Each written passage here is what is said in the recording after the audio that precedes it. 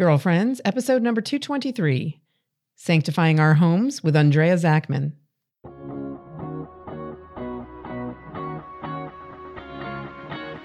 Hello and welcome to Girlfriends. I'm Danielle Bean. I'm a wife and a mom, and I'm on a mission to help you know your worth as a woman so you can find peace, balance, and joy in family living. This week, I'm speaking with author Andrea Zachman about sanctifying our homes. We're all really living in domestic churches now. Can't wait to get started. Let's go.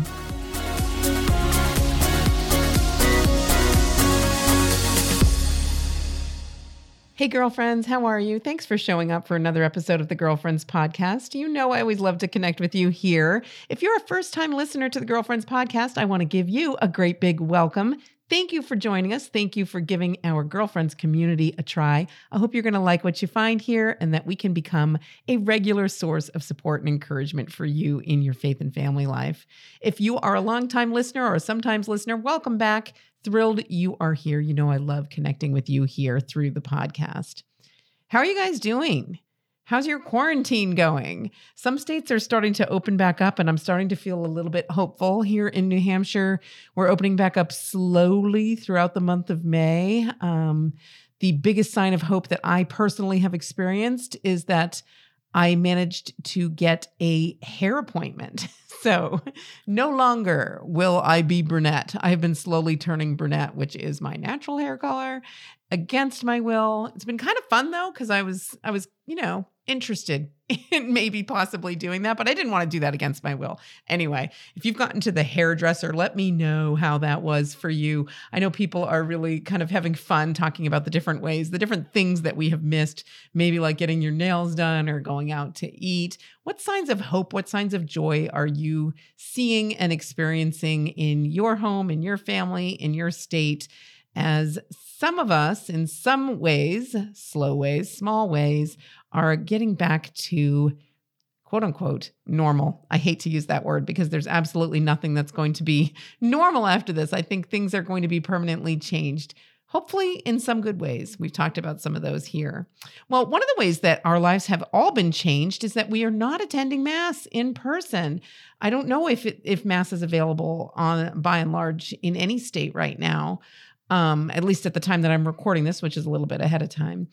In New Hampshire, for sure, it's not. And we still have the dispensation. We're certainly not required to go to Mass, and it's certainly not available right now. But whatever state you find yourself in, with regard to going to Mass, many of us have been exploring new ways of making our homes domestic churches, which of course our homes always have been domestic churches, but we're thinking even more about sanctifying our homes, ways in which we can worship inside of our homes, ways in which we can pray together as a family and make our living spaces sacred spaces in real ways that are meaningful for us and for our families. Well, my guest today is Andrea Zachman, who is author of The Sacred That Surrounds Us. I was really excited to talk to her about this particular topic because her whole book, The Sacred That Surrounds Us, looks at churches and what's inside of churches and the meaning of those sacred objects and spaces inside of our churches. But I was excited to talk with her about how we can apply those same principles, those same ideas to the sacred space inside of our own homes as we are living together and worshiping there and praying there together as families, especially during this time of quarantine. So I'm going to share my conversation with her right now. I hope you enjoy it. Hey, everybody. Excited to have a special guest joining me here today on Girlfriends. Andrea Zachman is joining us. She is author of The Sacred That Surrounds Us, published by Ascension. She's been on the show before. You might recognize her name or the name of her book. Andrea is the wife of one man and mother of 4 kids. She's a home educator, convert to the faith, a faith formation coordinator at her church. And she is just a joy. I recently got the chance to listen to her Facebook Live over at the Ascension Facebook page, talking about this topic we're going to talk about today, making our homes sacred spaces. And I'm going to put a link to that in the show notes if you want to check out more of what Andrea has to share. And I know you will after our conversation. But first, I want to welcome you, Andrea. Thank you for coming on the show. Thank you so much, Danielle. I am so excited to be on the show again. Thank you, all you listeners who are taking time right now to listen to how we can make sacred spaces at home and how this all works. Exactly. And that's been on a lot of our minds. So let's start there. Let's start, first of all, just share with us a little bit about what this time of quarantine has been like for you and your family, Andrea. Well, for us, I'm the mother of 4 children under the age of 9. And so it's a very busy time in our household every day. So when the quarantine started and we were not able to go to church and not able to go to the sacred space of the nave and be present while Father celebrated Mass, it was a learning curve for us. Like Mm-hmm. the first week that we celebrated Mass at home, it was beautiful because we attended Mass, but other than that, it was just a disaster. we, we had to try and figure out how this works in a completely different space. And each family is going to have their own struggles. You know, with small children, we struggle with having busy children and how do you contain them, and do you contain them, and what restrictions do you give, because this is not church but it's home. And Mm-hmm. so just trying to troubleshoot those issues that we as young parents of young children struggled with. You know, everyone's going to have their own struggles. The couple that doesn't have children isn't going to have those things to troubleshoot. The man or woman at home that has no one there, they're going to be dealing with completely different struggles. But for us, it was basically how to maintain a sacred environment in a home environment. And so how to bring Father in so that everyone can feel connected Mm-hmm. and still feel that connection with each other, even though we can't sit and see each other. We're still a family. This congregation is still a family, and we miss our family. We miss seeing them, and we miss being present with them. So that was hard too, to Right. not be with our family. Yeah. I mean, I think that's something a lot of us are feeling that lack right now. Even of strangers, gathering together with strangers in the church is meaningful in a way that maybe we didn't previously recognize. Like, we are a community of faithful, and coming together in that sacred space is something that I think a lot of us are missing acutely. We are replacing it, like you said, with Mass on TV. But I heard from a listener. We shared a question from a listener a couple of weeks back who was really struggling with that idea of Mass on TV. Like, do we have to do it? What's its worth anyway? I'm not even receiving communion. I'm not physically present, and that can be a real struggle for people at this time. It can, and it was for me as well. You know, I work here at church, and so, it crossed my mind to just be present when Mass is taking place, because I have a key. But in the other sense, like, I need to be obedient to my priest as well, and I need to be there with my family when Mass is going on. Because even though we can't be with our church community, our family, we can still unify ourselves to them in our homes, and we can still be present to our family. And for me, that's my husband and children. So I really had to make peace with that. I really had to make peace with, how can I make this meaningful so that my children understand it's still worth it. Right. And myself too, where I'm not driving myself crazy, stressing myself out, trying to make this a beautiful, perfect experience when it wouldn't be at church. So, like, why am I shooting for perfection in my own home? My kids are still going to cry. They're still going to fuss. They're still going to get distracted. So, really trying to make peace with, we're trying to, as best as we can, to offer our time to our amazing and loving Father and make it holy. Yeah, that's the challenge for all of us, I think. But your book, The Sacred That Surrounds Us, looks at the sacred space of our churches, and so we shared that back in episode number 162 over a year ago. And I'm going to put a link in the show notes to that show if people want to go back and check out that conversation about the book specifically. But that was looking at church spaces. But I've never been more aware, Andrea, that the fact that my home is supposed to be a domestic church, right? We always say that, but never more so than now are we being called to really sanctify our living spaces. What are some ways that you're doing that, or that you might encourage others to? So we can't be in our sacred spaces. The sacred that surrounds us, the book that I wrote over a year ago now, it really delves into the entire environment and everything that you see and experience when you're in church. Those things you can experience in your own home as well. The beautiful thing about our faith is it's so vast in the sacramentals and in making it come alive in our home. And so even though Father is not physically present in front of us in the sanctuary wearing his chasuble, we could still literally bring the sanctuary into our home while we're watching Mass. And you can do that in a variety of ways. For me and my family, we, after that first week, and when I realized something needed to change, it can't be just us in our pajamas, sitting on the couch, trying to wrangle kids, trying to let them see that this is set apart and holy, yet we're not really doing anything to make it set apart and holy. So what needs to change so that they can visibly see that this is different, that this is an amazing sacramental experience, even though we're not present. So we decided that we were going to, and I enlisted my children. I encourage you, have your children play a part in this liturgy. And so we had the children move the coffee table in front of the TV, and we set the coffee table as if it was our own prayer table. We brought the altar into our house. We put a white cloth on it. And then even though Father's not there with the chasuble, we took the liturgical color and we accented that on the table. And I got to tell you, when I tuned into our live feed of our Mass here at our church, it was red, and I wasn't expecting red, and I was red everything. And so I looked at my husband, and we were living with my in-laws at the time, and because we were in between homes, and I looked at him, I said, "We don't have anything red. How can we find something red?" And so I went into the bathroom and got a towel, a red towel, and I laid that across to accent the liturgical color. And, my children, they put candles on it. They put a crucifix on it. They put the Bible on it, and I marked the readings. So even if we couldn't read them, we could at least follow along in the Bible with them.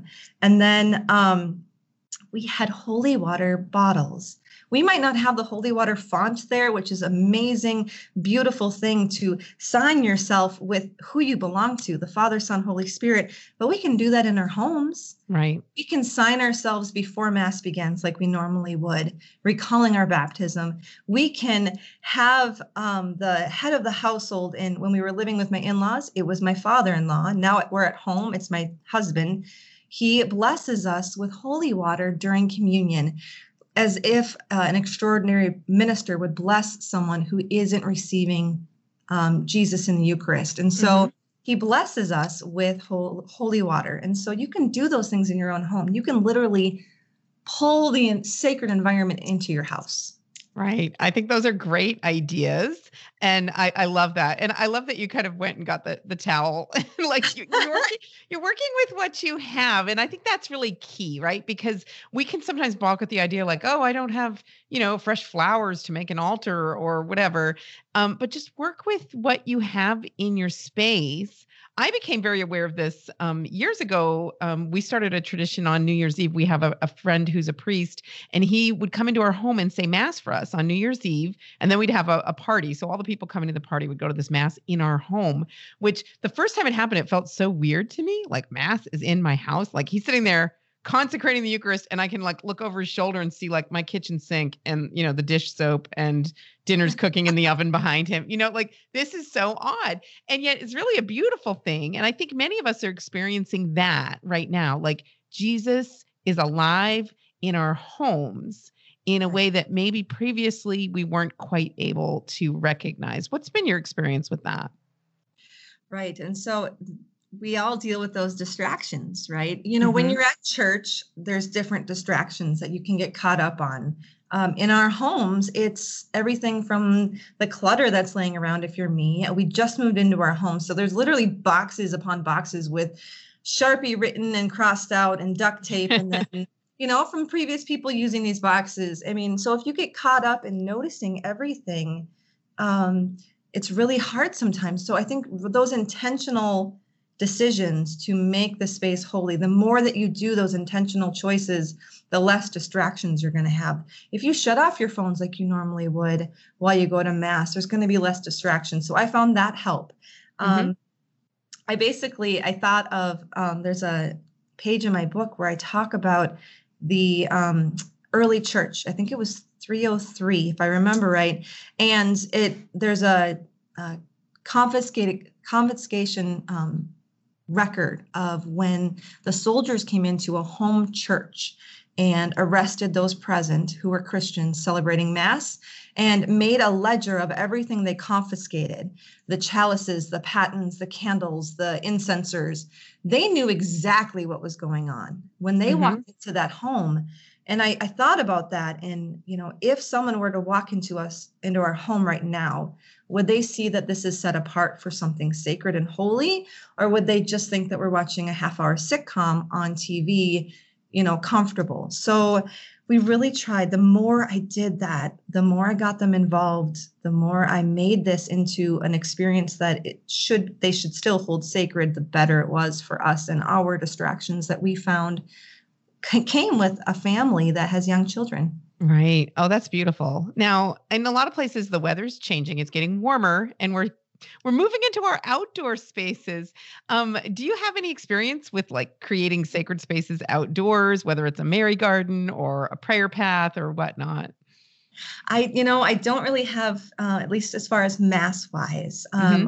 I set up the outdoor Stations of the Cross here for our church in our parking lot. So I made Yep. big posters and I put prayers on it and the picture. And so people can do things like that so easily in their own home. Just print off the Stations of the Cross. They can print off the Mysteries of the Rosary. They can print off the you could even print off the readings of the day, and involve that, maybe even the Liturgy of the Hours, things like that. Bring them outside into your spaces. Utilize this nice weather so that the children know that Mass is something distinct and holy, and we can also bring sacred out into the outdoors. If you're like most children and you want to be outside playing, you Right. know, I do. Right. I do have friends too that they hold Mass in their garage in front of their TV with the garage door open because they want to be somewhat in that outdoor space. Oh, You know, neat. that's what they found worked for them. So you really have to see what's going to work for your family. What Hmm. is going to really make it holy and set apart. And if you get up and you attend Mass, whether it be in your home, your garage, or outdoors, and you right now, since we're dispensed and we're not required or even able to go to our churches, if you do that and you unite yourself with other Christians in our community, you unite yourself to Jesus in the Eucharist and the priest who's there celebrating Mass. I mean, that's holy, that's beautiful, and that's sacred.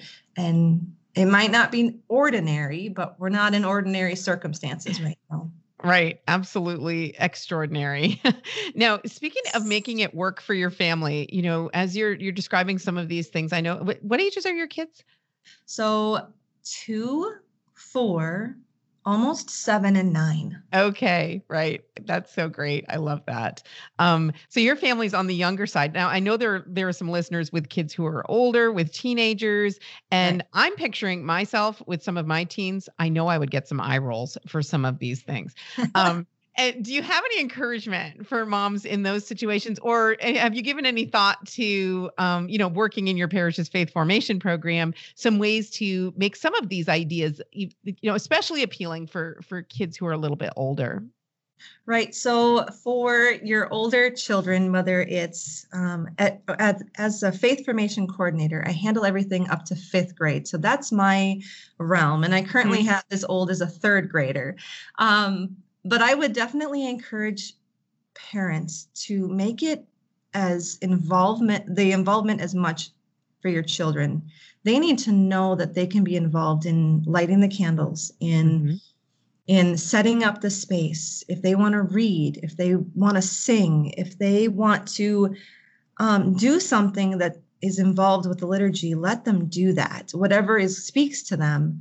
I also encourage families to live liturgically. So if there's a saint of the day that seems interesting, like explore that with your children. They need to know and they need to have amazing role models to look up to. And some of these saint stories, like they really speak to these younger teens and even older teens.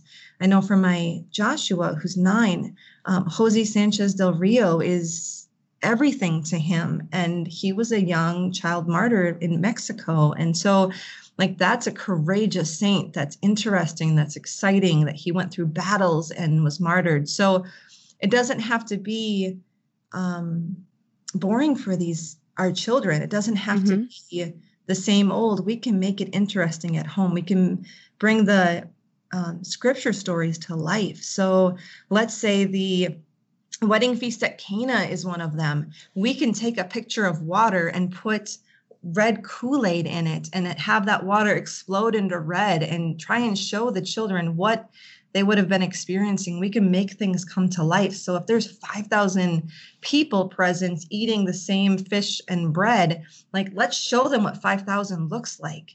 So whether it's before or after, I mean, it's going to work for parents before. So when they're reading, they can visualize it. Right. After, so they can really appreciate what they've heard. But make things come to life for your children. Make things come to life for your teens, because they want to live it. They want to be present in those moments. So let's give them the passion to have it come to life. Right. No, I think that's a great idea. And I think having them involved in that way is really key. I know for me with some of my older kids, it's really helpful to not just, read the readings or whatnot, or watch Mass and the readings, and we did this when we were going to church for Mass, ask them some questions afterwards, not necessarily like quizzing them, but inviting conversation about the topics that the gospel might bring up and that sort of thing. Right. Definitely. Those questions, not just yes or no questions, but discussion questions. Right. Open-ended questions so that you can really open up those communication lines, because there's a lot of things that our children are struggling with that the readings might really speak to them, but they don't know how to unpack it. Right. No, that's so true. And now, so this is a time of anxiety for a lot of people, for our kids included. And I know for me personally, sometimes I really want something physical to kind of keep me connected to my faith, whether that's a holy card or my miraculous medal that I often will touch the miraculous medal around my neck if in a moment of prayer or anxiety or worry or whatnot, kind of remembering that connection to Mary. What are some of these sacramentals perhaps that people might not be thinking of as so commonplace that maybe we could be making better use of in our homes and in our faith lives as families?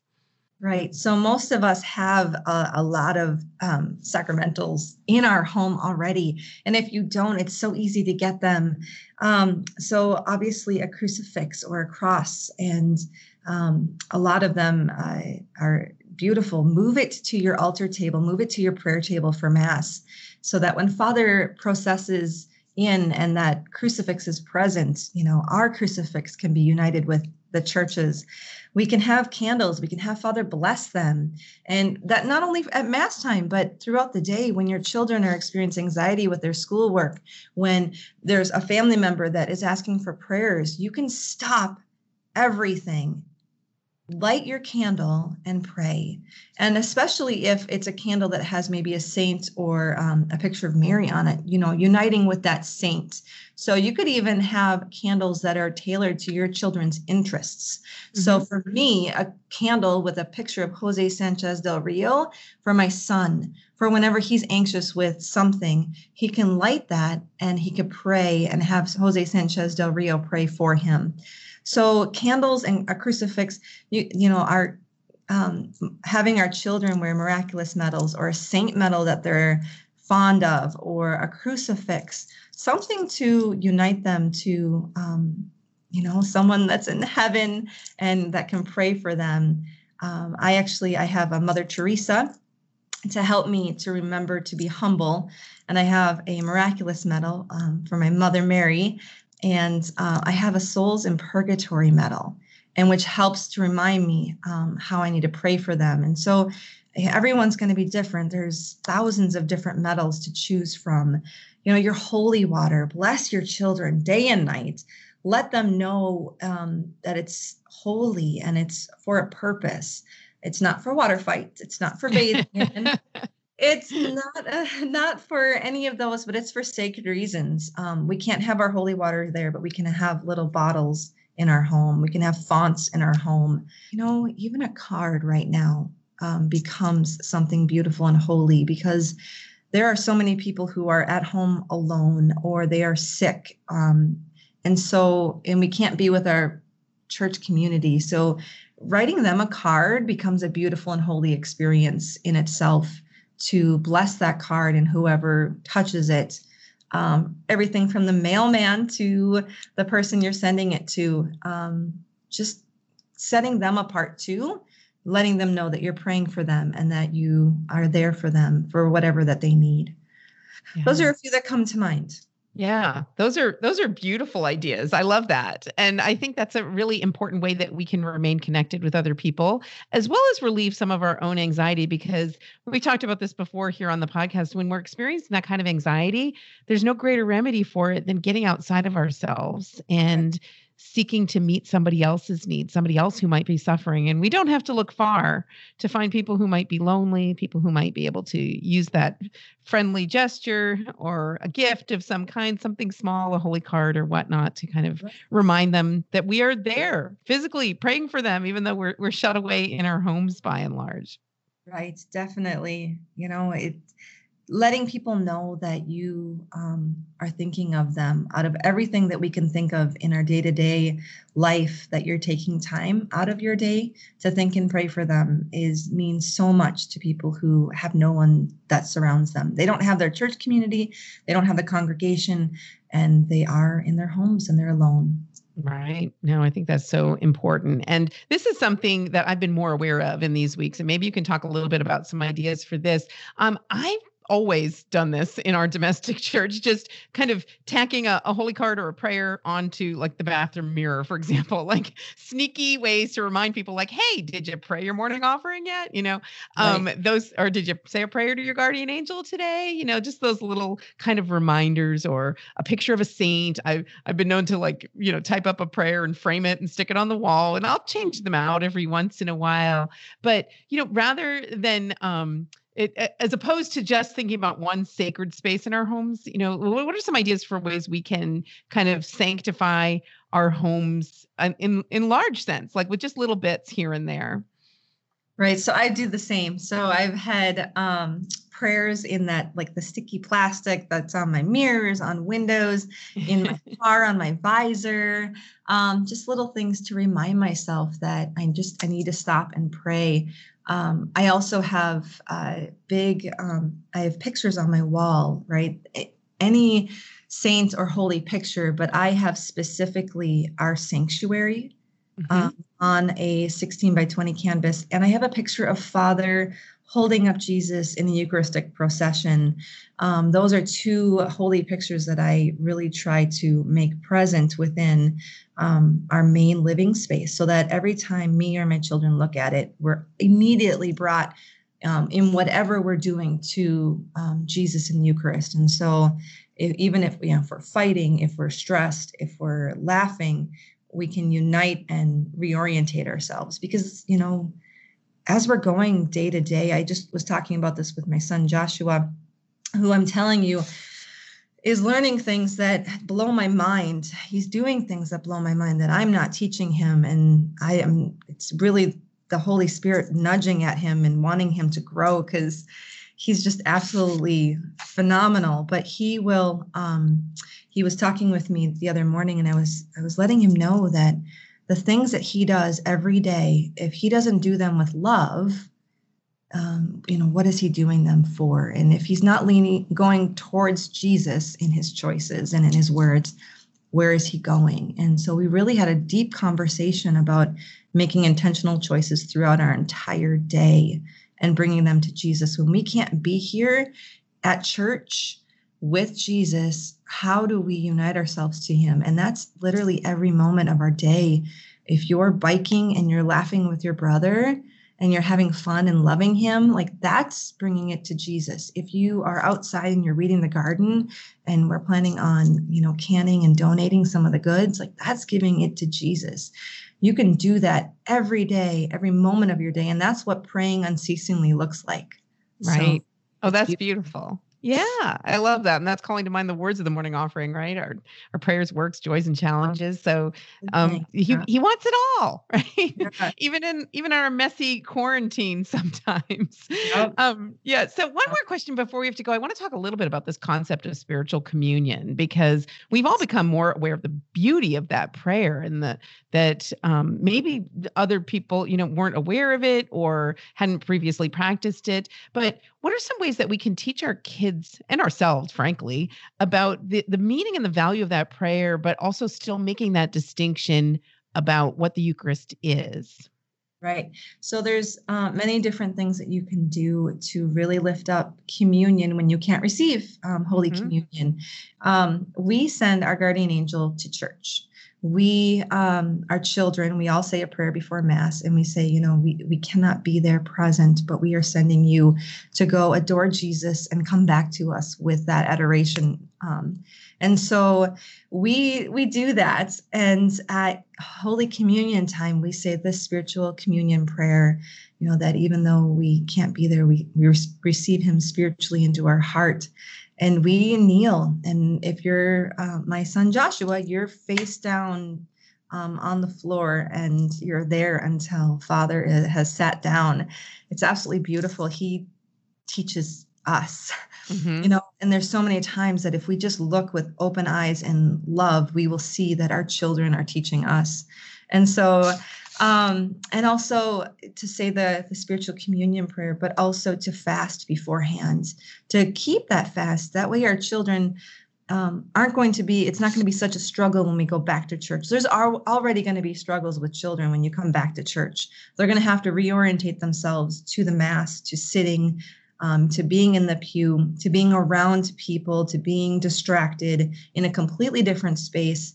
And it's almost going to be like coming to Mass for the first time again. And so to make it as typical as possible, as sacred as possible, is really going to be a service to them when we come back into our sacred spaces and we're celebrating Mass with Father in front of us in the sanctuary, in his chasuble, and we can see him and then we can smell the incense and we can feel the warmth from the candles and all of it. And we're back in that beautiful and sacred moment. So. Oh, that's a very hopeful image. I think we'll end our conversation on that image because I'm going to be carrying that one through the rest of my day because I have frequently during this time of quarantine paused and thought, what will that first Mass be like when we can finally go back? And pretty sure I'm going to cry through the whole thing, but yes, that's a good thing. A range of emotions when we come back. A lot of us are going to be experiencing Holy Communion almost for the first time again, and think back to your first Holy Communion. Think back to if you went through RCIA or if you're a cradle Catholic. But when we come back, we're going to be completely different people from when we first received. And think of how the different you are now and the things that you know and appreciate, and then receiving First Holy Communion again. How much of a different experience that's going to be for us all. And there's going to be so many people that are weeping, and I'm going to be right there with you, Danielle. We'll wear our big sunglasses that Sunday. Right. Oh, that's a very hopeful thought. My guest today has been Andrea Zachman, who is author of The Sacred That Surrounds Us. We'll have her book linked up in the show notes at ascensionpress.com. Thank you, Andrea, for being a part of Girlfriends today. Thank you, Danielle. Thank you, listening audience. I hope you guys have a blessed day. Coming up, we have a listener question, but first a quick break. I'm Danielle Bean, and you are listening to the Girlfriends Podcast. I'm Jeff Cavins. I wrote The Activated Disciple because I know how easy it is to practice the faith and to study it, but what if we lived our entire lives without doing what we learned? God doesn't just call us to be students, He calls us to be disciples, to look and live like Jesus. If you yearn for a life that moves beyond just studying and believing, if you yearn to become an activated disciple, then this book is for you. The Activated Disciple teaches you how to take your faith to the next level so you can become an instrument for God to transform the world. To order The Activated Disciple, visit ascensionpress.com or Amazon. So I hope you enjoyed that conversation with Andrea Zachman, author of The Sacred That Surrounds Us. I'll have all the links that I mentioned to the previous show she was on, to her Facebook Live, and a place where you can order her book. I'll have all of those available in the show notes at ascensionpress.com. If you are in the middle of something and you cannot stop and go over to ascensionpress.com and get all that information right now, fear not. Just when you get a moment, text the word girlfriends to 33777, and that way you can get automatically subscribed to our email list. And every version of the show notes for the Girlfriends podcast, every episode will get sent directly to your inbox every single week. So you won't miss a single show. You won't miss a single link or any of the great resources that we like to share here at Girlfriends. Again, text the word girlfriends to 33777. That applies for U.S. residents only. If you're outside the U.S., you can still join in on the list. You can still have fun with us. Just send me an email, Danielle@daniellebean.com. Now, I have a little bit of feedback to share with a listener who wrote in about our recent show a couple of weeks back, our podcast on contentment, cultivating contentment. Kathy wrote in, "Hi, Danielle. I love your books and recently started listening to the podcast. Took me a while to figure out how to subscribe and listen to podcasts." I know. This is Danielle. There's a learning curve there. And I know some people do struggle with that. So glad you figured that out, Kathy. Kathy goes on, "I'm in a Catholic women's brunch group / book club, and we've read 2 of your books together. I've also read a couple on my own, and Giving Thanks and Letting Go is one of my favorites. I have 3 mostly grown children, and my oldest 2 daughters are married and live in other parts of the state. And our state is Texas, so that means 7 hours away for one of them. Our youngest son lives at home and is a firefighter, so he's gone a lot. Anyway, I really enjoyed your podcast on contentment the other day, and I wanted to share something that I do most nights before bed. I do a version of the Examen along with night prayer from the Liturgy of the Hours, and then I write down 4 things. Something I'm grateful for, something I'm thankful for, and something that has blessed me, along with something I can do better tomorrow. I know the first 3 sound familiar, but I like the grateful, thankful, blessed method of cultivating gratitude. Thanks again for your ministry, Kathy from Texas." Okay, thank you, Kathy. I really appreciate that. Thank you for the shout out about my books. Thank you to your group for doing a group study with a couple of my books. And thank you for that idea about cultivating contentment. I love that idea of making it a regular part of your nightly prayer routine and having the grateful, thankful, blessed, and then one thing that you're going to work on that you could do better on the following day. A beautiful way to end your day in God's presence and end your day really cultivating contentment and gratitude in your life. So I appreciate that thought, Kathy, and thank you for writing in. Okay, next I heard from listener Kimberly, who emailed in saying, "Dear Danielle, I really appreciated your recent show about working from home, especially the part about setting boundaries with other family members so you can actually get your work done. I am terrible at doing that. How can I get better at setting reasonable boundaries, like not disturbing me when I'm on the phone or when I'm working on an important project, without feeling like I'm just being mean?"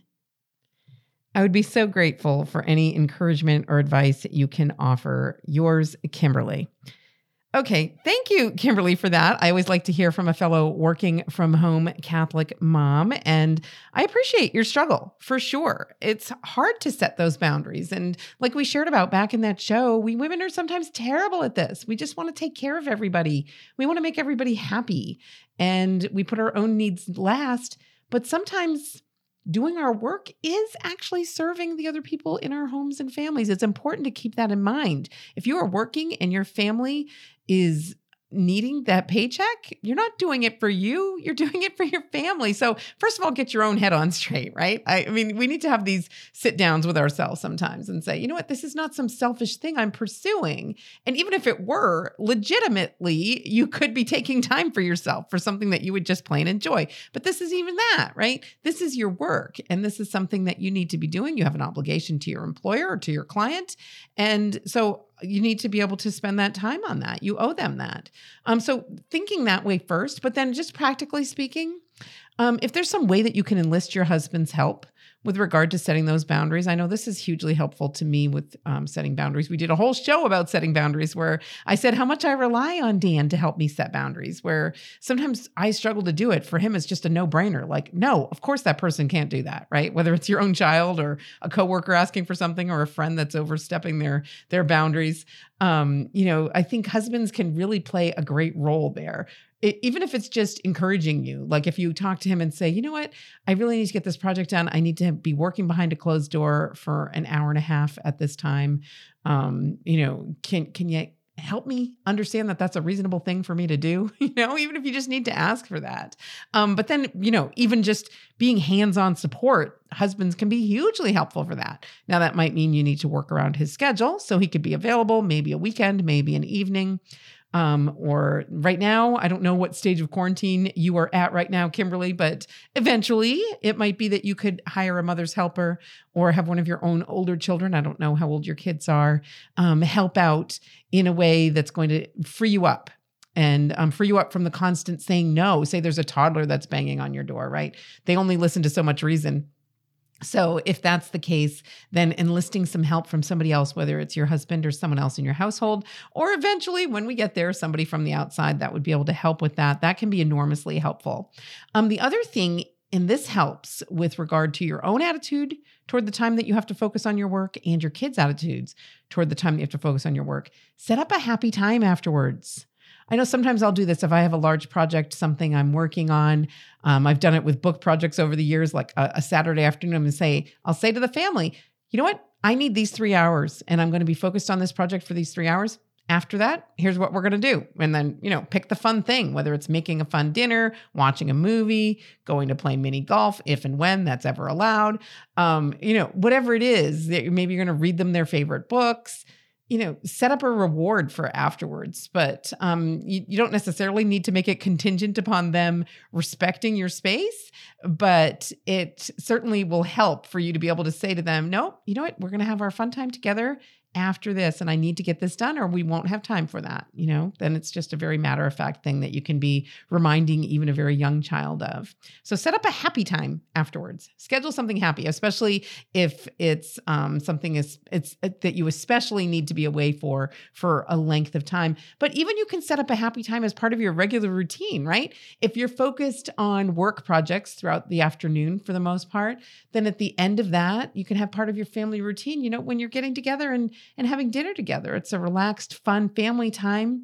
Kids really respond to routines like that and expectations. They set up their expectations accordingly. And we really like it. It's nice to have that kind of rhythm in our days. So look for ways that you can do that, whatever is reasonable in your home with your family's particular routine. And then lastly, Kimberly, I just want to encourage you. I don't know how long you've been working from home or if it's just a quarantine thing or what, but it does get better with practice. It does become easier for everybody the more it becomes your norm, your routine. Your kids will accept it. You will understand it better. You'll feel less guilty about it. It's just going to be part of how you interact throughout your days. If you owe that time to your employer, you're going to have to give that time to them. And your family's going to adapt to it accordingly. So it does get easier. I just want to leave you with that one last word of encouragement. It does get easier over time. I understand the battle. I understand about feeling mean when you're telling your kids you don't have time for them right now, but focus on the ways in which the work you are doing is actually serving your family. It's really important that you think about it properly like that. And that helps everything else to kind of fall into perspective.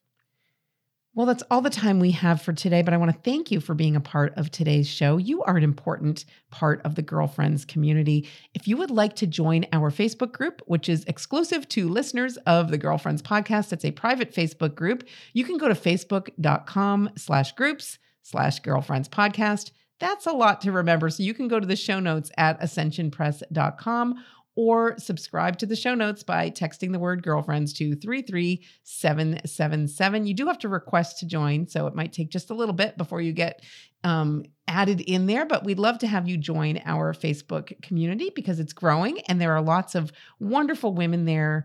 One of the wonderful things that I've learned through sharing here on the podcast is that you people listening to this podcast, are pretty awesome people. And one of the greatest gifts I can give to all of you is access to each other. So the Facebook group is one of the ways that I'm able to do that. If you would like to be a part of it, you got to make a request. So go to facebook.com/groups/Girlfriends podcast. We'd love to have you join our community there. But in the meantime, I'm just grateful that you're part of this listening community. Thank you so much for showing up for this episode of the Girlfriends Podcast. If you have feedback for me, I would love to hear from you. You can always email me, Danielle@daniellebean.com. Connect with me on Voxer or social media. I am Danielle Bean on Facebook, Instagram, and Twitter. No excuses. You know where to find me.